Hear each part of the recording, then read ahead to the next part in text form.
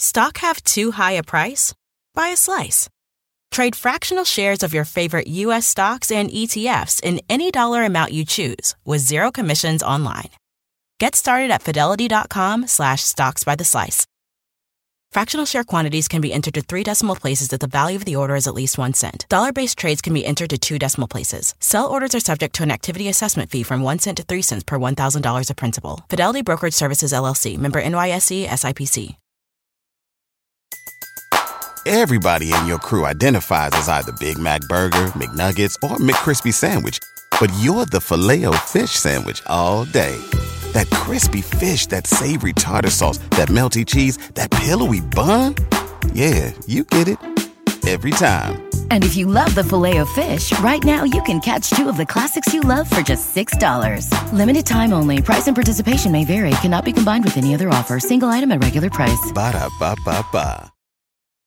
Welcome on to this special sneak preview of Dunked On Prime with the great Jake Fischer of Yahoo Sports, who talks to more people around the league than anyone and is actually willing to tell us what he's hearing. We get into all kinds of interesting stuff in this episode, talking about the overall market, whether it really is a seller's market or not, and then some of the biggest teams and players as well. As the sneak preview, we're going to give you the first 20 minutes or so of the episode. There's a lot of good stuff in there, so certainly worth listening to. But of course, the main point of this is to exhort you to sign up for Dunked On Prime using our free 30-day trial, where you can listen to the entirety of this episode, the entirety of the mock trade deadline, which gets mentioned several times actually in this episode. And of course, you'll get all of the trade deadline coverage from me, Danny, John, the 5 days a week of Dan Feldman's writing, access to our cap sheets, the Discord, Seth Partnow's writing, our written chats. We really hope that you will give Dunked On Prime a try risk-free, and we really hope that we can earn your business over the next month. Hope to see you there on Dunked On Prime. All right, special bonus episode around trade deadline season here, exclusively for Dunked On Prime listeners. And if you've just joined us via our 30-day free trial, I hope you're really enjoying the product, and I hope that we will earn your business and get you to stay on as a full-time listener. But enough about us. Jake Fischer of Yahoo Sports. How you doing, man? I'm doing well, man. How are you? Not bad. I've been, of course, voraciously reading everything that you put out this time of year. And so I guess where I wanted to start is just talking about the overall feeling at the moment here with this market. You know, I can definitely get myself in trouble by saying I don't think anything super seismic's going to happen. But like that is definitely the overwhelming feeling around the league. And you can couch it by saying, oh, well, we didn't know that Kyrie Irving was going to have his extension talks fall short with Brooklyn and he was going to request out, which is going to lead Kevin Durant to request out by this time last year. No, like that was happening this weekend. The weekend before the deadline last year. Like, I don't remember exactly where I was, but I remember walking around New York, like checking my phone because the deals were bouncing back and forth, and lo and behold, Dallas got him. That, like, I don't have any sense anything like that's happening right now. And I do feel like as this is like a continued extension of something we've been talking about, and you and I probably talked about here in the past. The play-in tournament has certainly changed the trade deadline landscape, where more teams think that they're going to have a chance to make it in there than ever before. And there's also, I think, an added sense this year where it was supposed to be a seller's market, right? Supply and demand, yada, yada. But it does seem like a lot of the teams that are selling, whether that be Washington, Charlotte, Atlanta, the consistent feedback from rival teams has been, well, their asking prices are too high. And I think we're really just kind of at like stalemate, staring match type stuff about price points and valuations. Like it does feel like the board is kind of generally set. Like there's still a couple of new things that keep trickling in, but it's just a matter of hanging out and waiting to see. I mean, all these teams, I know I'm rambling, but all these teams are, a lot of team personnel are flying in. Either they did last night or they're coming in from all over the country, scouts and extended front office personnel, what have you, to have meetings and get ready to go for Monday. So I'm sure more info will start flying and things will start to get closer. But for now, it seems pretty quiet as we record this Saturday at 1 o'clock. If I'm allowed to say that, I don't know, I'm a guest. And it's, going to be highlighted by more of those like fringy. I think DeJounte Murray will be the best player move. I'm not expecting anything splashier than that. Yeah. Well, I mean, it's this should be up after our, extensive 10-minute editing process should be up relatively soon after recording. And, because we do our mock trade deadline every year, and I was most of the selling teams, and I went through and I came to the conclusion, I was like, man, if every team gets what they're looking for, like obviously, what gets thrown out, all right, 2 first-round picks for Dorian Finney-Smith, 2 firsts for Kyle Kuzma and a player, whatever it is, like that stuff that gets thrown around in early January, like that's posturing. But even for like teams to get realistic returns of first-round picks, there are just so many players that putatively could be available that, there would have been 20 first-round picks changing hands with no stars if all these teams got what they were looking for. And so then you throw in the fact that most of the teams that want to upgrade, a Phoenix, a Minnesota,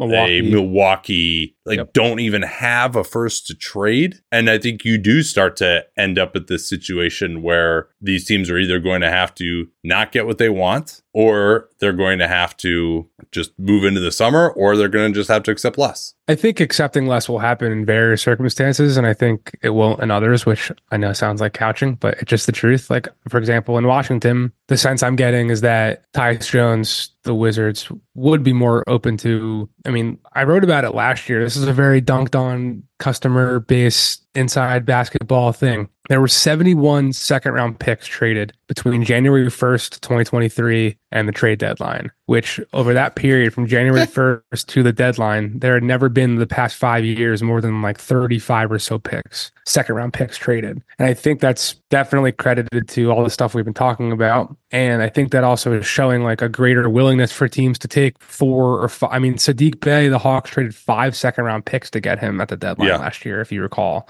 It all kind of, the Rui Hachimura trade from Washington to the Lakers kind of got, I think, the second round pick train rolling. And like even Thomas Bryant went to Denver for 3 off the top of my head. And I remember Gary Payton was 5. Yeah. Crowder was 5. I think the Warriors just took the 5 picks. Like the Warriors traded James Wiseman to Detroit and got Sadiq Bey back. And then I think like the 5 picks, this is how all this stuff comes together at the end. The 5 picks that Atlanta sent Golden State for Sadiq Bey, I'm pretty sure they just rerouted to Portland for Gary Payton. They swapped out like 2 of them for worse picks, I think. Yeah. Is how they did it. But essentially it's I think that's instructive though, to look at those players, even Sadiq Bey, who probably would have garnered a first at earlier points in his career, to say like, what is the line of demarcation of the sort of player who gets a first? So what do you think? Like, I agree with you. I don't think it's probably Tyus Jones this year, particularly because he's on an expiring contract. He's not quite a starter level player. So who is the player that is sort of the lowest player that could still garner a first, in your opinion? I think someone's going to get a first round pick for Bruce Brown. I think New York definitely would. I think going down the list, we could be surprised by some players. Like Terry Rozier, I think no one expected him to go for a first rounder, but he did, because he was Miami's guy. He's on a deal that they seem to appreciate for various circumstances, whether that just be the long-term team control or the fact that it could be considered a tradable deal if they have other bigger moves they want to make this summer. They saved $7 million against the tax and a much bigger payment than that because he just makes less than Lowry this year. For sure. So there could be those types of circumstances that line up for various guys, whether that be Malcolm Brogdon, although I'm starting to hear that the Blazers might not necessarily be willing to part with him. But it really is a thing that's like in the eye of the beholder. Like not every first round pick is created equal, especially when you consider the fact that this 2024 first round is not really being considered full of difference making, franchise altering players. There's always going to be good players picked. I love to kind of joke around with the scouting world folks that like there's no such thing as a bad draft, because even when you go back to 2013, it had Giannis and Gobert and CJ McCollum's had a great career being picked 10th and what have you. So there's always stuff. There's always players, but there's no clear Victor Wembanyama. There's no like Cade Cunningham, Jalen Green, Evan but those Mobley, picks aren't going to get traded anyway, right? Like nobody's trading a top 5 pick for sure. What I'm saying is, for the names we have available now. For sure. What I'm saying is that tenor at the top really reflects how people feel about the bottom, and therefore I do think we'll see. I mean, the Pacers already traded two 2024 first round picks that are probably going to be 15 to 30, depending on how it all shakes out. I could see a bunch of teams thinking, all right, what's the 19th pick in this draft really going to do for us compared to, could we trade this for Bruce Brown, DeJounte Murray? I'm trying to think of other names. I'm going to pull up my notes. I was trying to go off the top here. Miles Bridges, would someone convince themselves he's worth a first round pick? PJ Washington, even, like, I could see someone doing that, just thinking, man, the title race is wide open. We got the seventh man. Could he be what Bruce Brown was to Denver a year ago? Could he be, would the Warriors have paid a first? Like, I think the Warriors would have felt good about paying a first for Gary Payton, how he helped them win the title in 2022, or like if he had done that in last year. You know what I'm saying? So sure. I do feel like there's opportunity for teams to pay that pick. But I do think that, like, on the flip side, the asking prices probably are a little bit more, like, because people are saying, oh, a first and stuff. So it really is just about, like, people coming closer together. So I don't know. I'm going to stop talking. No, I got what you mean. There's particularly because we're still not that far removed from the absolute apex of what it takes to trade for someone with the Rudy Gobert trade, which is actually looking better for Minnesota these days, but was still all-star snub Rudy Gobert. Yeah, he was snubbed. At least he wouldn't have made my team, but there's another player that would definitely have not made my team. I thought Gobert was right there. Anyway. Placing a trade shouldn't be complicated. It should be smooth as butter. The Fidelity app makes investing easy with zero commission U.S. stock and ETF trades, no account minimums, and fractional shares trading. Fidelity, where nothing comes between you and the trade. That's smooth. Download our app free from the App Store or Google Play. Sell orders are subject to an activity assessment fee from 1 cent to 3 cents per $1,000 of principal. No account minimums apply to retail brokerage accounts only. Fidelity Brokerage Services, LLC. Member NYSE, SIPC. Everybody in your crew identifies as either Big Mac Burger, McNuggets, or McCrispy Sandwich. But you're the Filet-O-Fish Sandwich all day. That crispy fish, that savory tartar sauce, that melty cheese, that pillowy bun. Yeah, you get it. Every time. And if you love the Filet-O-Fish, right now you can catch two of the classics you love for just $6. Limited time only. Price and participation may vary. Cannot be combined with any other offer. Single item at regular price. Ba-da-ba-ba-ba. Like you said, I think there are teams that in the past, if they had a 2024 first round pick in the last 10 picks of the first round, free and clear to trade, would love to just go get a Malcolm Brogdon or something like that. And I joked with John that Malcolm Brogdon is destined to be traded for the last pick of the first round, like every single season. but because he's sort of that, like, line of demarcation to me of, like, very good sixth man on a good team, maybe not a starter on a bad team sort of guy who, and also under contract for next year as well, which is an important thing as opposed to being a free agent, which might prevent Tyus Jones, perhaps a similar level of player, from garnering a first. Like, I'm looking right now. I haven't heard much about his name at all, but Kevin Huerter is definitely available in Sacramento.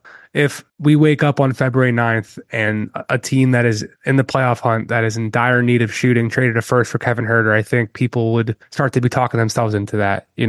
I think you go to, man, I thought I could roll off, but it's just, there's tough. There's not that much. It's slim pickings out here, man. Like, there's definitely not a lot of guys like that who are actually even available. I mean, Dorian Finney-Smith for sure. That 2 first round picks price about him, I think that's a little overblown. I think, from my understanding, the 2 first round picks that Brooklyn has gotten offered for him, that came this past summer. I think he was, I have been told he was one of the names that Memphis was looking at when they were thinking of what to do, which led to Marcus Smart. When Indiana had 3 firsts in the first round last June, he was definitely someone that they were considering there. Obviously, the connection with Rick Carlisle from Indiana, I think the 2 picks people are kind of balking at, but one that comes down to one. I think many teams would like to trade a first round pick for Dorian Finney-Smith. Royce O'Neal, though, like, I think if we want to talk about that, like, the difference between Royce O'Neal and Dorian Finney-Smith is probably, like, the best example of how to, like, the best case study to explore what the difference is in, like, 2 seconds or multiple seconds versus, like, a bona fide first. No, I agree with you. And Finney-Smith, I think, is better than Royce O'Neal. on both ends, and he's also under contract for more years, whereas O'Neal,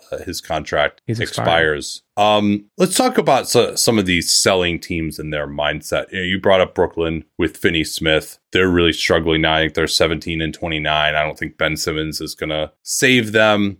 Are they like, what do you think their just overall direction is right now as a franchise? They've got 2025 kind of off in the ether there where they could have cap space, but between now and then, what do you think just their direction is as a team? I think that as evidenced by the fact that they are turning down any and all offers from Mikal Bridges, they're harboring this hope that someone will want to come play with him, and kind of even holding off any notion of a rebuild or like taking a further step back because they are so optimistic in him. I mean, the guy's got a really good shot to be a member of the Paris team in the 2024 Olympics, which to me, virtually impossible to have a consensus on who should be the best 12 or like the best 12 collection of NBA players just from America to send to Paris. The 41 player pool they put out, loaded with talent, right? And there's not that many spots left. Yeah. Kevin Durant was talking about it at his locker last night, post game in Atlanta. Like KD, LeBron, Steph, Embiid, like the top dudes are going. So yeah, well, Embiid's not going to play. not with this knee thing. I would be shocked. We'll see. Yeah, that's a fair point. That's all I'm trying to say is like the spots are not very. The spots are few and far to come from. Yeah, but Mikal Bridges, to my knowledge, was Steve Kerr's, if not favorite, one of two favorite players from the Manila team this summer. And why wouldn't he be? So it's like an elastic. You need him to do this. You need him to do that. You need him to do another thing. He can kind of do it all at maybe a B+ to an A- range, depending on what the skill sets are. Like the Nets are hoping that his entire package plus who he is as a guy, very nice dude, has secret handshakes with everyone in the building. I wrote about that at Yahoo. Dame Lillard definitely had an eye on Brooklyn because Mikal Bridges is here. Like that type of stuff they're hoping will occur over the next however many. I don't know how long their window is. Like, I don't know if there's a drop dead window of, all right, like, I don't know if it's this summer, for example. Like, there could be in certain situations a team saying, all right, if we don't do this, like Toronto, if we don't, they've been thinking about pulling the plug for 2 years now, but eventually they decided, let's just do it. I don't know if there's that type of like window bookmark that they have in mind, but like for now, Mikal is the North Star. I think they're trying to figure out ways to optimize their asset pool around him, being that Dorian and Royce do have the trade value while they're sinking down the standings. But I think they want it to be like the 6th seed this year, and it's tough to rationalize anyone from like a human ego standpoint. I mean, these are all just people who have good days and bad days who run these front offices, and I think it's definitely hard to come to grips with the fact that this team you were hopeful would be like a fun, plucky playoff team is just not, and it has very sad vibes in the Clays right now. So I do wonder what their final decision making is going to be between now and Thursday. Yeah, well, it's like Finney Smith, Dinwiddie, O'Neal. I mean, those guys are old enough that they're probably not going to really matter at this point, whether it's the 2025 offseason when Bridges will have 1 year left on his deal, or at some point before then. I mean, now they could be matching salary that another team wouldn't be too scared of. Although Ben Simmons, his contract has 1 more year on it, so at that point he could be expiring and it'd be okay. How about Nick Claxton? Actually, that's one where. I think it was you who reported that there might be a little smoke there around him. I think Steiny wrote that in his Substack. Mark Stein, the Stein line. Subscribe if you haven't. I have heard plenty about Claxton for sure. I definitely heard plenty of the mixed signals that Mark has said for sure. The mixed signals being like what the intel in the ether is. But whenever I've talked to anyone around Brooklyn, they've always said that we like Nick, we love Nick, we value Nick. It's just going to be interesting where his contract number lies come this summer, because the word that's out there is that he wants definitely north of Jakob Poeltl money. And when you start to approach DeAndre Ayton money, as we're seeing with DeAndre Ayton, there aren't many centers in the league in this cap economy who have truly proven to be worth that dollar. So if they were to move Nick Claxton, which I, as of Saturday at now 1:20, am not expecting them to do. If they do, I only think it would be like we're using him to go buy. I'm not saying he's the level of Domantas Sabonis, Tyrese Halliburton, but something like that. I don't think they're just going to sell Nick Claxton to a team for a couple of picks, because I do believe they value him. It's just going to be about what the number that makes sense for both sides is.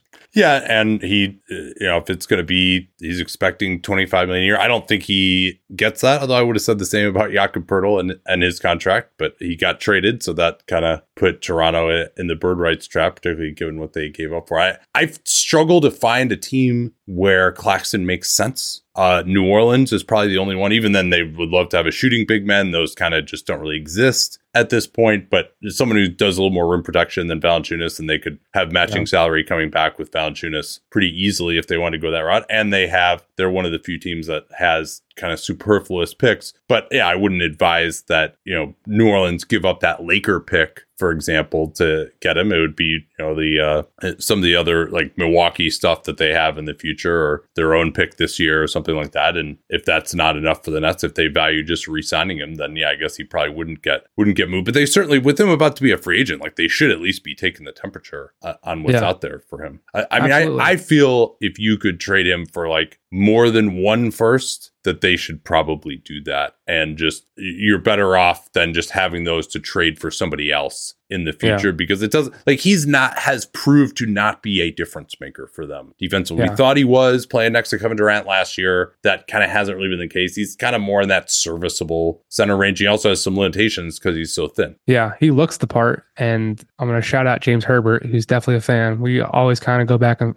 forth about him when I'm at Nets games. Yeah, I think, and I'm sure your listeners have heard this before, like for you to talk about, it just makes sense to gauge his value now, knowing what's coming up being his free agency. That's just kind of how these transaction cycles work. Like, yeah, what you have to look at what's coming to influence what you're doing now. And I've only been doing this for so long, but I'm sure that's a relatively modern development. I'm not sure in 2008 was everyone stacking their books for next summer and the summer after that at the trade deadline. But that seems to be, without a doubt, how the entire league operates from every vantage point that I've learned. And it's just important to consider as for fans, if you're trying to forecast what your team is going to do and understand why your team's going to do it. That's why you see Memphis and Houston doing this on the surface kind of weird trade for Steven Adams and Victor Oladipo. Because if like you squint and look at it from one angle, the Rockets traded 2 second-round picks with Kevin Porter Jr. after his, challenging, awful, whatever word you want to use, off-court allegations this summer that continue to be murky. They wanted to get off of his salary to like have something salvageable, and they paid 2 second-round picks to get Victor Oladipo's expiring deal, which he was never going to play this year out with an injury. And so like then you take 3 more second-round picks to go get Steven Adams, who's also out this season. I had heard the Rockets were poking around on Robert Williams, and we'd written that at Yahoo. I know Stein wrote that. I know Haynes has talked about that. So them going out and getting Steven Adams wasn't like the most shocking thing, but I thought that was like a secondary option for Houston. Like they have Jock Landale's non-guaranteed deal for next year, and you heard them linked to like Clint Capella and looking at Daniel Gafford and asking about Wendell Carter. And I think a lot of teams go through these kind of sequences of decision making where you've got a lot of teams do have a list of like 10 guys they're trying to get, and that's it. A lot of teams have different situations. A lot of teams have just like, okay, we're going to first look at this tier of player, and if we can't afford these guys or can't get a deal work, then we're going to go down to like this tier of player. And I think Houston, I was expecting them to do this type of deal at the end of the deadline. So like now I'm wondering, I haven't called anyone, I haven't checked in with anyone there like since that happened. But now I'm like, this is how like I'm processing it and sharing to like show how I think the actual decision makers do. It's like, so does that deal mean they're done, or does that deal mean like they liked this for this price point for that tier 2, and like they still feel confident because they still feel confident like the tier 1 things are out there.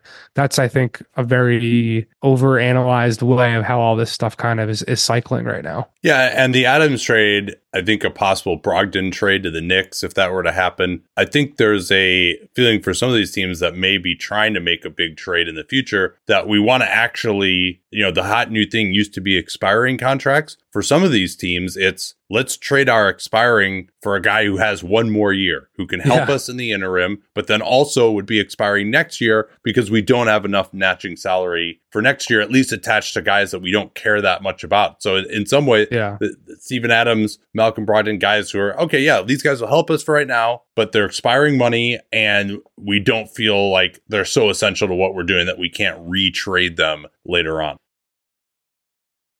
That will do it for today's sneak preview of Dunked On Prime. I hope you enjoyed the first third or so of this episode, and you can listen to the rest for free with our 30-day free trial on Dunked On Prime. The link is in the show notes. Hope to see you over there. Placing a trade shouldn't be complicated. It should be smooth as butter.